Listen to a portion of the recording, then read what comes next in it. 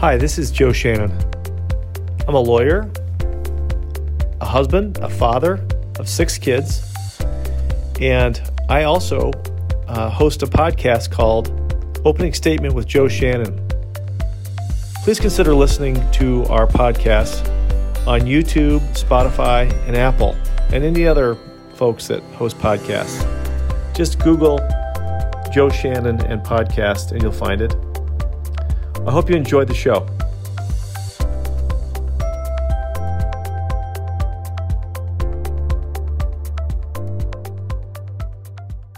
Very excited to interview Jon Hatami, who came to all of our living rooms and through Netflix with a very sad story, but a necessary one about our children and the future of our children in this country, and how important it is that each person has a role in taking care of our country's children. So I'm really, really thrilled to welcome you, Jon. So welcome to the show. Thank you, Joe. Thank you so much. I'm really appreciative that you're having me on this show. Thank you so much. Well, the gal that produced our show, Sydney Bettino, when she saw the Netflix series, says, I want this guy on our show because he's a true guy that's a stand-up guy. He's a dad. He's a lawyer. He's all that. And, I like the public servant part of you too. You're a military guy. You grew up you were born in New York, grew up in California, but then you joined the military. We're in the military police. Then you end up going to college, getting a degree, and then going to law school in Nebraska. So you've been all over the country, this great country. Then you went back to LA. What made you want to go back to LA after being in Nebraska? One, I love California. I love Nebraska too. I had really good times there. But I don't like the cold, and it gets pretty cold there. New York gets pretty cold too, but Nebraska gets very cold and windy. I like the beach. I like to surf, and it's nice because you can also go skiing here too. So it's a really great state because 2 hours one way you're at the beach, 2 hours the other way you're in the mountains. Even though I was born in New York, I think I'm mostly a California kid. I grew up out here. This is my home. There's a lot of issues with California, but in general, I love being here and working here. How far are you from the beach? I'm about 45 minutes, so about not too bad, about 45 minutes from the beach. We live in the suburbs because it's better schools for the kids. I also don't make enough money to live by the beach, but I wouldn't mind if I could, but we're about 45 minutes. Yeah, so just a little backstory. I grew up on the West Coast, so I grew up in Eastern Washington, in this place called Yakima, Washington, which is it's about a 50,000 person town when I was growing up. It's a high desert type place, and ended up in Chicago because I went to law school out in that area and met my wife, who's 100% Italian, and she was kind of connected to her family big time. So we ended up in Chicago, but I'm taking this on the road. I'm in Seattle this week, and another connection that we have here is my father was a social worker, and one of his jobs for, I want to say, 10 or 15 years was keeping kids out of abusive homes. In fact, I got a picture of him right here. So this is my father. Wow. And he was 98 years old. He just passed away last Friday, but he's one of the heroes too, that really did the work that you're doing and that what a lot of these great public servants are doing. And so I had this connection that I said, listen, I want to interview Jon just because I know how important it is that the people that came into Gabriel's life could have made a difference. And so I want to talk to you about a number of things, but, I want to talk to you about, kind of what makes you tick, what makes you effective as a lawyer, what kind of habits do you have, what kind of future do you look at, a lot of stuff. Hopefully we can jam it in here, but I wanted to just start the conversation off with, you worked your way up to end up being involved in this case, and that was a long trial, wasn't it, Jon? It was. First off, my condolences for your dad. I'm very sorry for your loss. Oh, thank you. Yeah. Hey, listen, 10 kids. I'm number 9. My dad was the best all-time dad. Like I said, a social worker. Came home at 5 o'clock. You know, we hang out, we talk. I was till the tail end, so we were buddies at the end. Lived with my sister till he was 98, and he had 4 or 5 of his kids praying the rosary with him when he died in my sister's house. So it was all good. It's all we're gonna do his service tomorrow, graveside, because they're not allowing funerals up here in Washington State. But yeah, so you know, it's all good. It's a really I was blessed to have 2 parents that were basically saints and really blessed that way. But my dad, I tell you, he had some stories to tell about when he was a social worker. You know, all anonymous, obviously, but just so thrilled to be able to keep some of these kids, you know, out of harm's way. But I want to talk to you about that. So you got involved in this case with Gabriel Fernandez. First of all, that must have been quite a burden on you to accept the responsibility of that case at such a young age for a lawyer, in my book. Yeah, I tell a lot of people it was just, I'll never forget Gabriel for a lot of different reasons, but one of them was just in the office. I hadn't been a prosecutor for that long to get a case that big. In Los Angeles County District Attorney's Office, we have so many cases. You can get pretty big and important cases early on in your career. I'm not really sure I realized how big the case was when I got it, and maybe that was a good thing. I was working up in Antelope Valley, which is sort of the outskirts of LA County. And a lot of young prosecutors work up there because a lot of people don't want to, for all sorts of different reasons. It's kind of far from the city. And so I happen to be the most experienced prosecutor doing child abuse or domestic violence type cases. And so that's how I ended up getting the case. But I think me not being in the office for a long period of time, I think was a good thing, because I really just handled the case at first kind of like any other case, just because I didn't realize media-wise and just importance-wise how important the case was. So I think that was sort of a good thing at the beginning. But it was a long journey, that case. You're talking about 5 years from beginning to end. So really long journey in my career being a prosecutor.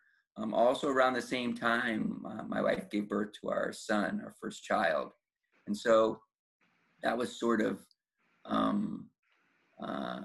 a tough situation, because November 2012, my son was born. The case happened in May 2013. And during that time, my wife was on patrol. So she was working 2 to 10. It's called the PM shift. And so, you know, I'd come home, pick John up from daycare, and then, you know, I'd give him a bath and feed him and everything. And I was I was doing all the dad, you know, duties, mom, dad duties during that time. And my wife wouldn't get home till about 12 o'clock, midnight. And so dealing with that case and then dealing with being a first-time dad, there was a lot of challenges, a lot of emotional challenges with the case.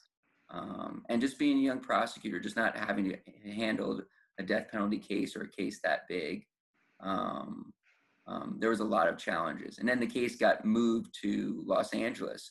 So we'd commute a lot from Antelope Valley Courthouse to Los Angeles Courthouse for the case. That was my first grand jury. I had never done a grand jury before. I didn't even know we had grand juries. So it's funny, I give this story, like, you know, in LA, we do prelims. We don't do grand juries, we do preliminary hearings. And so even though I was born in New York, where New York obviously has grand juries, I just didn't know that there was grand juries. Even when I was a DA for a long period of time, I didn't know until somebody told me, oh, you know, you can go to the grand jury. I was like, oh, we have grand juries? And so I didn't even know that. Wow. So I looked at your resume, and you were a civil lawyer like me for a while before you went into the DA's office. And, you know, I always tell folks that are thinking about becoming lawyers, and is to just go around to different places and see what feels right to you. And it sounds like you did that, and then you finally found out what felt right. You're totally right. I think it's hard when you're going to law school, and I really, really enjoyed law school. But it's hard when you're going to law school to figure out what you want to be. I sort of had an idea when I was getting out of the Army that I wanted to do something with children, but I really wasn't sure what that was going to be. And then even in law school, I didn't know. It's hard to kind of figure out what you want to do and what you can and can't do. You just, I mean, you learn about the history of the law, but you don't really learn about what type of lawyer you want to be. Right. And so I clerked for a judge for a year for the Court of Appeals, which was a really, really fun. And then I did civil for between 2 and 3 years, both in Los Angeles and in New York.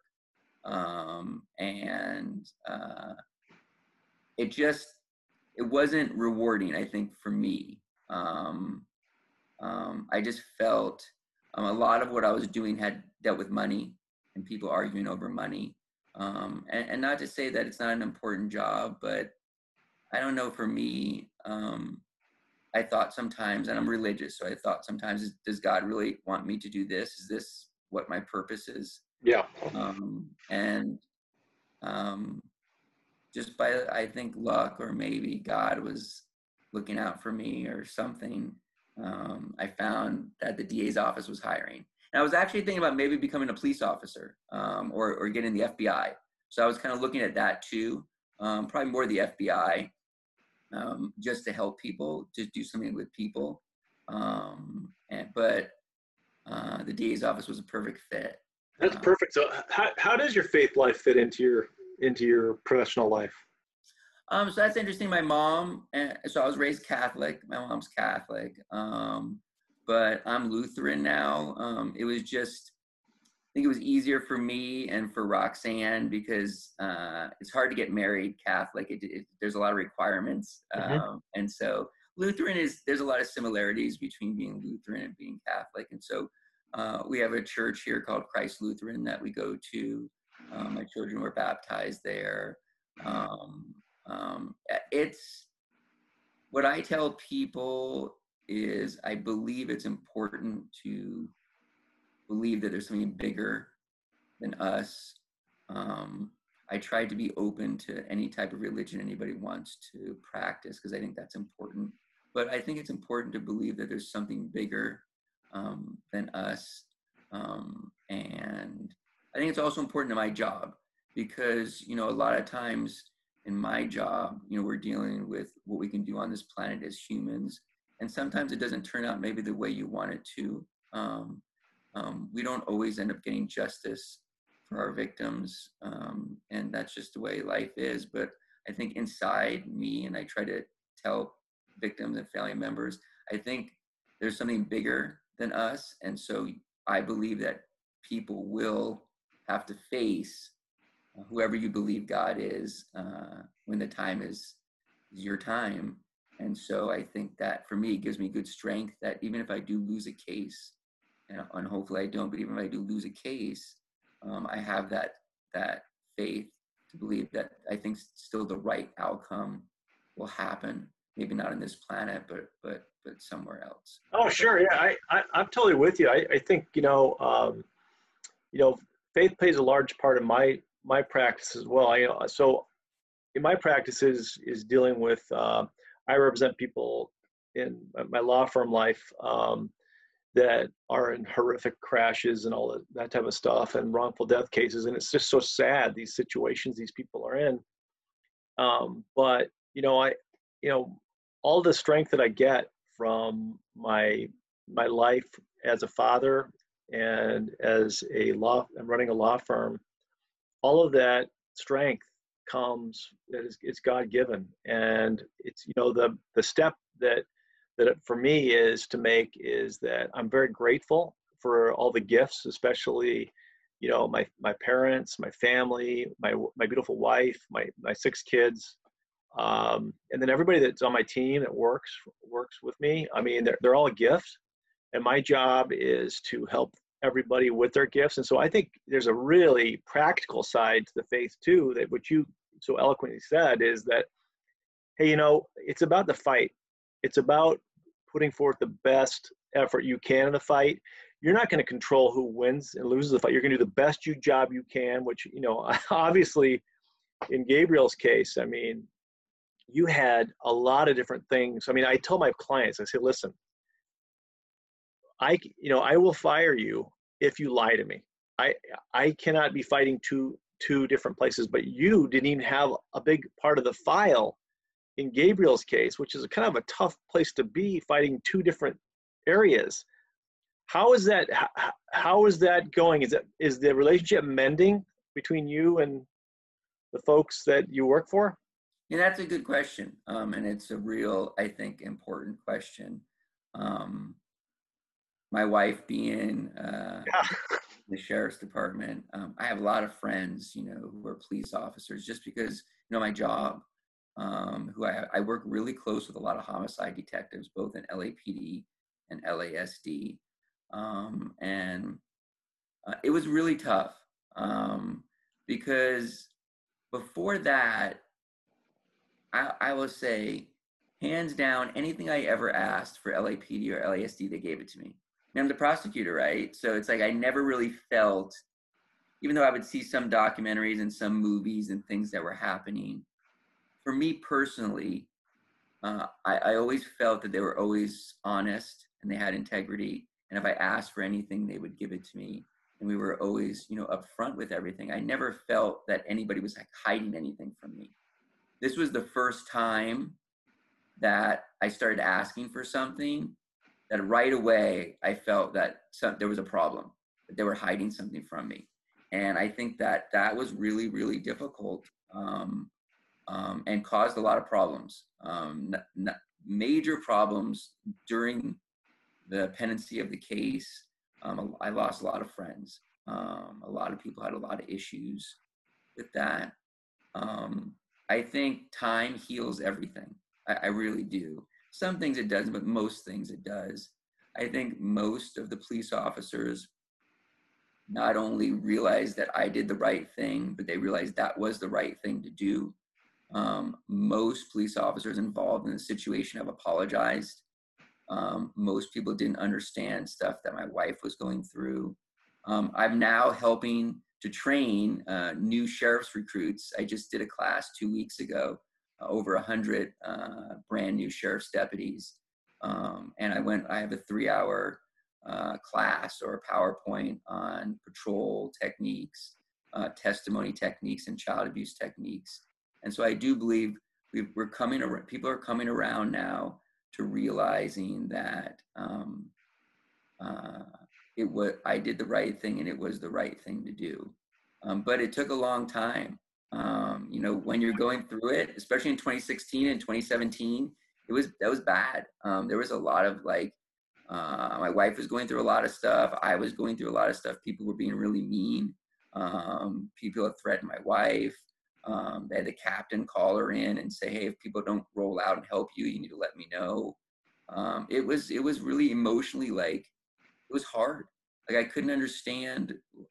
I didn't understand, when you're doing the right thing, it's hard to understand why is this happening? But I think you can see in all these different police issues that are happening, and some are even happening recent.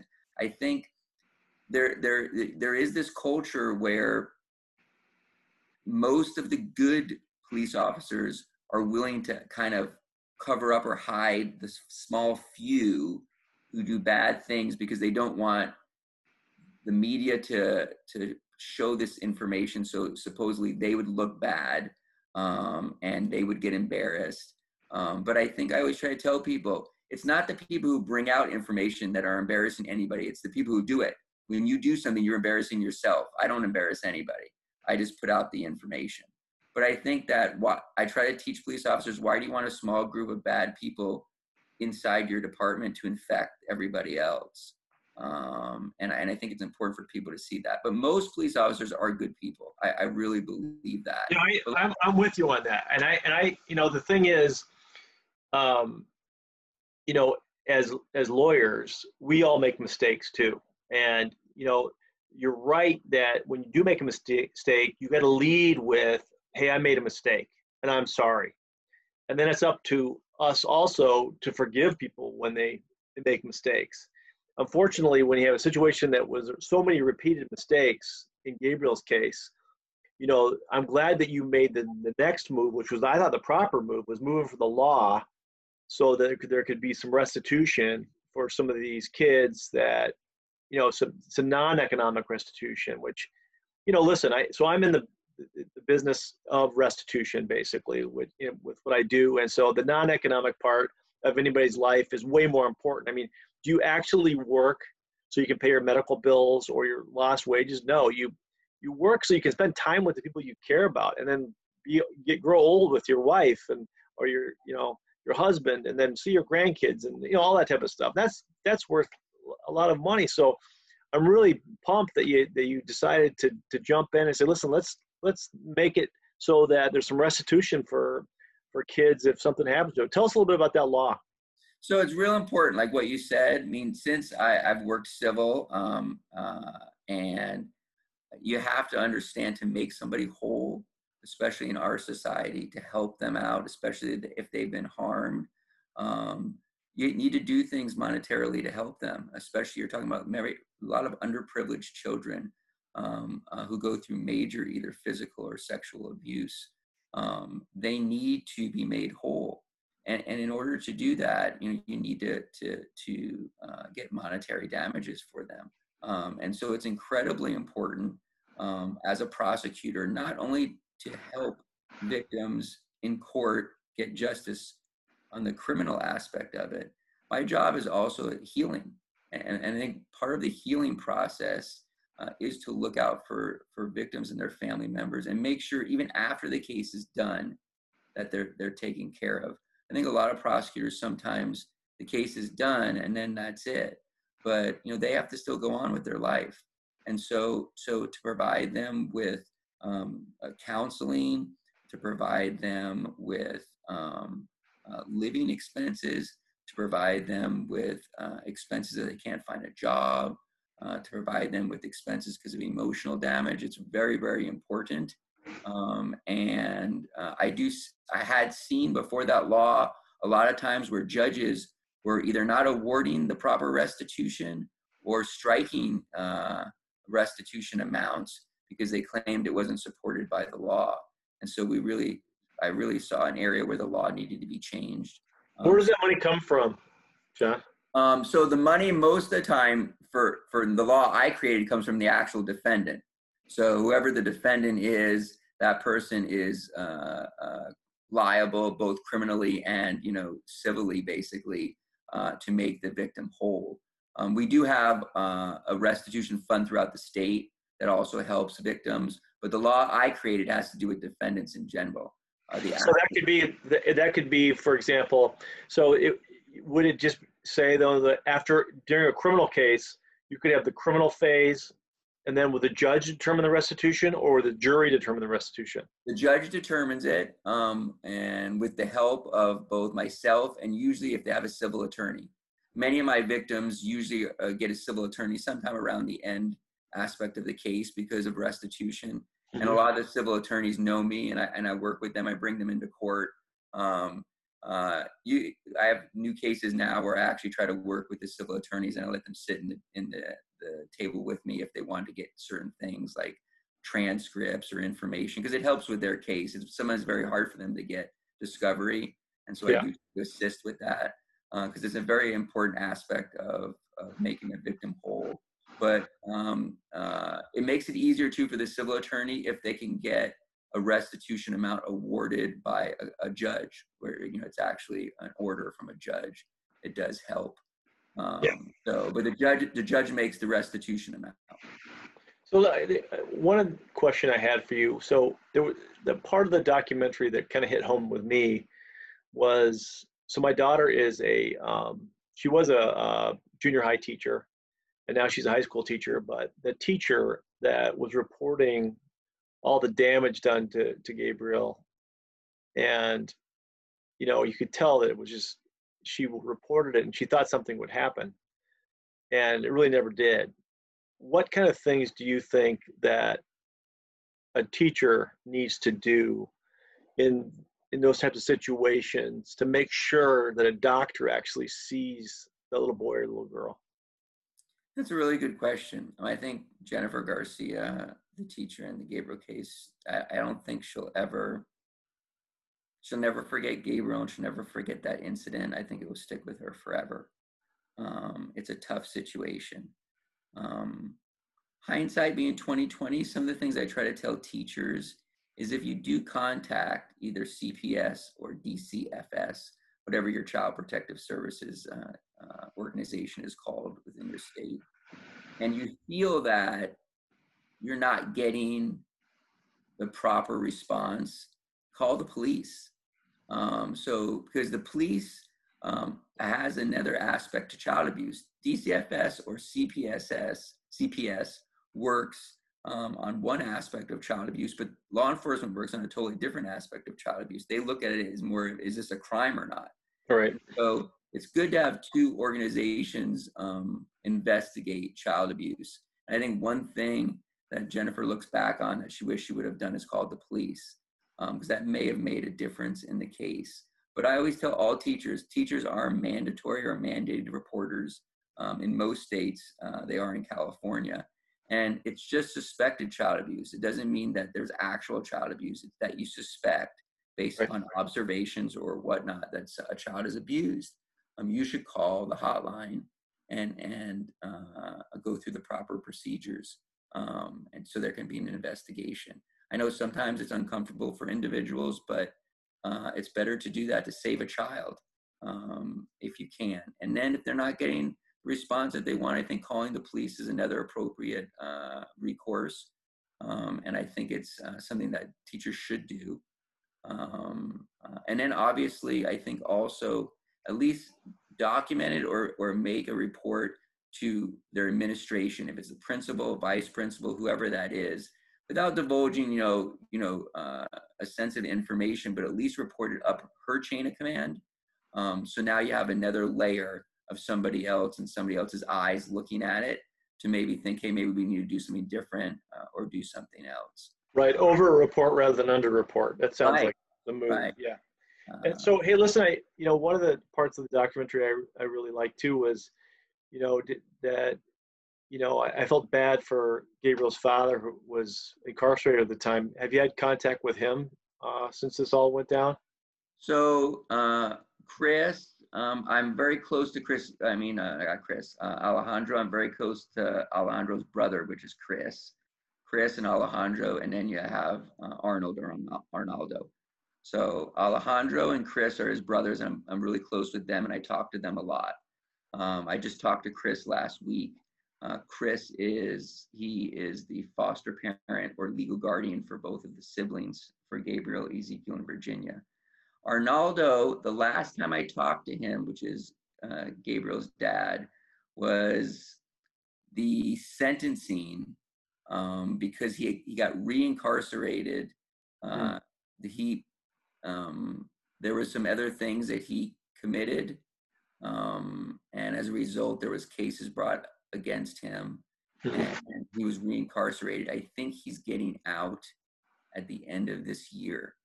So I personally haven't talked to Arnaldo since the sentencing, but I have talked to Chris, I have talked to Alejandro, and I've talked to Arnaldo's parents who live in Mexico. I know that Arnaldo's doing okay in custody. Good. But we haven't personally talked. Part of I will tell you that I'm very big in integrity and following the rules. And one of the rules is, as a prosecutor, I can communicate with family members and people involved in my cases, but I can't get involved in their open or other cases. I get it. One, I can't show that I'm showing any type of favoritism to help them. Right. And two, I try not to, I don't want to get involved in messing up the system or whatever else is going on with his situation. So I think, and they understand that, and I think that's good. And I care about him, and I want him to be okay. But I haven't contacted him since he's been in custody. on this new case. But when he gets out, hopefully I'll reconnect with him. Well, cool. So, hey, listen, let's shift gears here a little bit. Let's talk about your fun life. You've got a great wife. You've got kids. Are you thinking about coaching any of the teams that your kids are going to play on?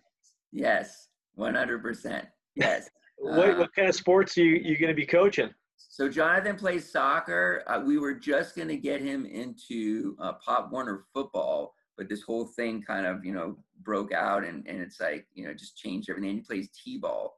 And so I'm starting to have a little bit less cases now, moving up in the DA's office. So it gives me a little more ability to do other things. And so we really were kind of gearing up to this kind of Pop Warner, tackle football thing that my son really wanted to do. He really likes, we're big Pittsburgh Steelers fans, so he really likes football. And That's then cool. I'm a big Nebraska fan, so I like the Huskers. So anyway, so I was going to start, helping with soccer and helping with t-ball, but things kind of fell through. So I'm not really sure how this year's going to go. But yeah, I mean, and then my daughter, she really likes gymnastics and she likes dance. And my wife played softball. She was really good in high school. She played softball. She was really good shortstop. So I bet Lindsay will end up playing some type of sport too. Well, this is what I do with my kids, John. Hopefully you'll be able to do it too. So I live in Chicago, but I usually try to drive the Oregon coast at least once every 2 years. We get in the suburban, we just start driving. So I'm thinking maybe, hopefully, let's pray together that Nebraska opens up and they have a big season this year, and that you get your son and your daughter and you drive to Nebraska, do a little tailgating, go into. My kids are right here for a minute. I'm sorry. What's up, guys? That's right. You want the water turned off? Okay. Hey, can I take 2 minutes? Take off for a second. Yeah, I'll come right back. Okay. That's no worries. Come on, guys. Well, we're taking a break here. What's really cool about this interview in my book is that this guy is a family guy. He's a prosecuting attorney. He's a military guy. This is what America produces. I'm telling you, this is great. So loving this interview, and I hope you're liking it too.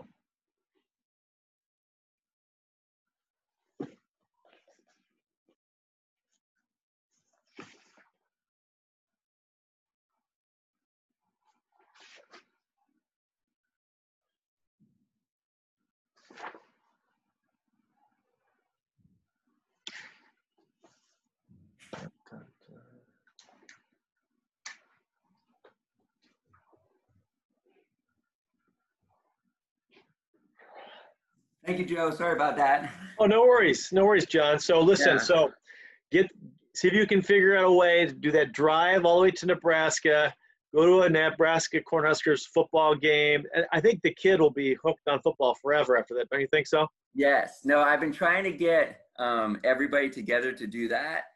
And so I think I would like to have done it this year, but maybe next year. Right. Take them all up there. They'd have a blast. And I think you're right. Then he's going to be totally addicted. Yeah, and then you said and then you could probably do a twofer and then go to Three Rivers, and go to a Steelers game, and then this may be Ben's last year. I know. So you may have to get out there. Now, my son, who's 11, was a huge, and I think he still is a huge Pittsburgh Steelers fan. I don't know why either, John, but he's got so he had all this stuff in his room. He goes to bed in jammies. He's 11 years old to get in Pittsburgh Steelers jammies. I got to take him there too. So we'll see if it works out. So we went, they played San Diego last year, but Roethlisberger was injured, but we went last year and saw them in San Diego. Not in San Diego, not out here in LA. I forgot, the Chargers, but it's right. Yeah, here. Right. It's at the old soccer stadium. So we went, we saw them there, and they had a really good time. But the kids haven't been to a Husker game. I think that last time I saw the Huskers, I think they came out here and played either SC or UCLA, and I went to that game. But yes, I'd love to take them to Lincoln. It's a really nice town, and football Saturdays are great there. It's a really good family event. So all right, we'll close this up, but I want to, you're a smooth talker, Jon. I could just tell. But tell me about the smooth talking you did to get your wife to say, "Hey, listen, I do." Tell me about the proposal. How'd that all work out? Okay. So I never really thought that I'd find somebody that I wanted to marry. I was like a little older, and in so many different places. And I met my wife in court. It was Department A11, which was the third floor Lancaster Courthouse. She was a bailiff. I had a case in there. And so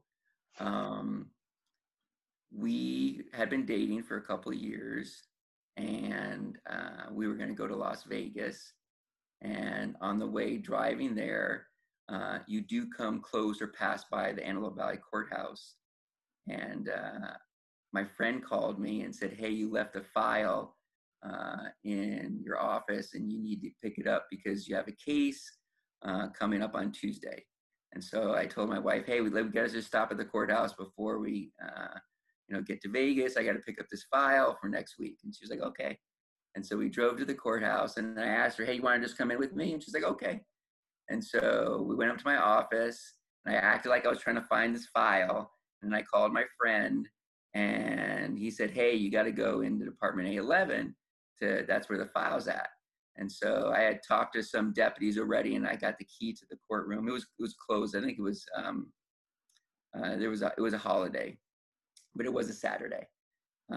And we went down to A11, and she still didn't figure out what I was doing. And I'm like looking around for this file, and finally she's like, "Where's this file you're talking about?" And she turned around, and I was down on one knee, and I proposed to her in the same courtroom where I met her.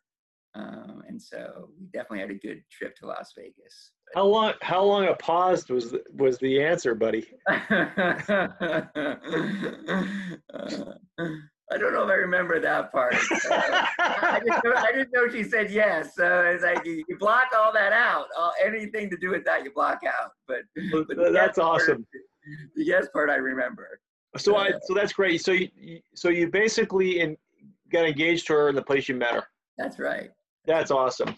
Well, listen, hey, Jon, thanks so much for spending time with us. I know you're a busy guy, especially, being a dad and, with the double shifts with you and your wife. Listen, we're all rooting for you, from Chicago, New York, LA, we're rooting for you. And I'm hopeful that your career, just every day is just a day that is memorable and that you're protecting the good people of LA. I appreciate that, Joe. I mean, I really like the podcast. You seem like a great guy. Very, very positive, and you're a dad. And so I'm really happy that we got to meet each other and talk. And thank you so much for all the words of encouragement. It's really, I appreciate it a lot. And I don't know what else to say, but be safe. I hope you and your family are safe, and hopefully we get through these times and get back to, I guess, normal. I mean, I'd like for that to happen. Oh, you know what? I can't. I mean, listen, I'm so ready to be done with the masks, to be done with everything, and I want everybody to be safe and all that stuff. But I really want to get back to watching some baseball, going to some baseball games, going to all that stuff, and then basically let my kids go back to school. I mean, I'm so ready, and so I hope for your sake, for your family's sake, that and you guys can see each other again. That would be great, because I know it's this double shift thing. It's right. But thank you so much, and I'm sure, and we will touch base again, Jon. You haven't seen the last of me, buddy. I'm going to catch up with you. That sounds great, Joe. I appreciate it. Hopefully, if you come out here once, we can hook up, meet each other down at Hall of Justice or something like that. And well, come out to Chicago. We'll go to a White Sox game. I love Chicago, so it's a really nice city. Great food. You guys got some great restaurants there. So yeah, and we get some great. And so the basketball used to be really, really great if you saw The Last Dance, but the baseball, the White Sox are really up and coming, man. They're going to be something else. Hopefully we're playing baseball this year, so you'll see them. So if there's ever any Angels games, and you can check out a White Sox game, get out there. All right? Okay. You take care of yourself. All right. See you, Jon. Thank you for listening to The Opening Statement with Joe Shannon. You can find us on the internet at shannonlawgroup.com or telephone our office at 312-578-9501. Have a terrific day.